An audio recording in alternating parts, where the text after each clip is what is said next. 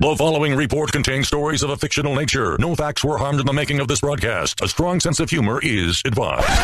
This is Vaguely News. And a very good morning to you. It is Saturday, January the 27th, 2024. For Vaguely News, I'm Rob Vega. Here's a wrap of today's stories. To the vague in the Netherlands now, and the ICJ, the International Comedy Journal, has ruled against the Rusty Federation, who brought charges of genocide against South Africa after it was discovered that the people from the Rugby World Cup champions nation were engaging in the delicious practice of eating Russians. Minister of Nothing, Finiki Mahbub Zalala, responded to the judgment.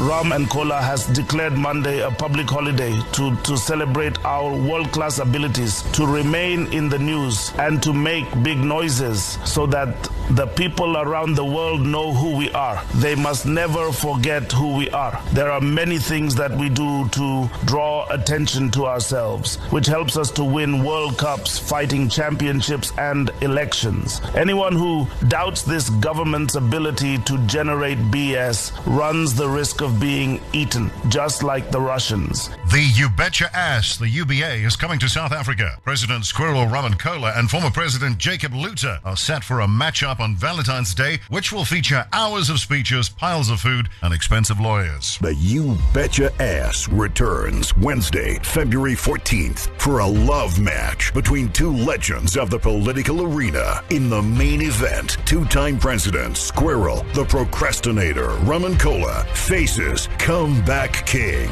Jacob, the shark looter. With everything at the stake and nothing to pay for, this is the battle no one has been waiting for. No expense will be spared as these two face off to see who will be propelled into title contention. Squirrel, the procrastinator Ramaphosa, shows Jacob, the shark looter, some love. Live on social media streams from February 14th till Election Day. Brought to you by Vaguely News and Hot 1027.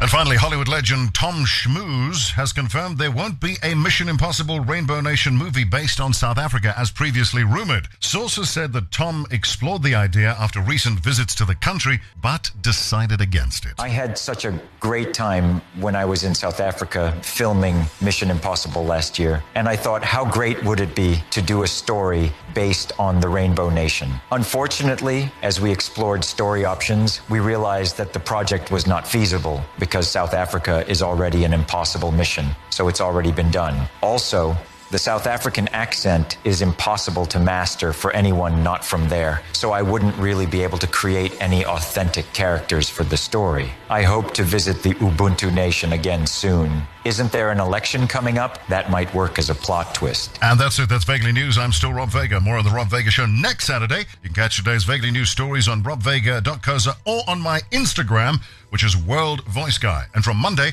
on hot1027.co.za under podcasts. Rob Vega, 9 to 12. Weekend on Hot 1027.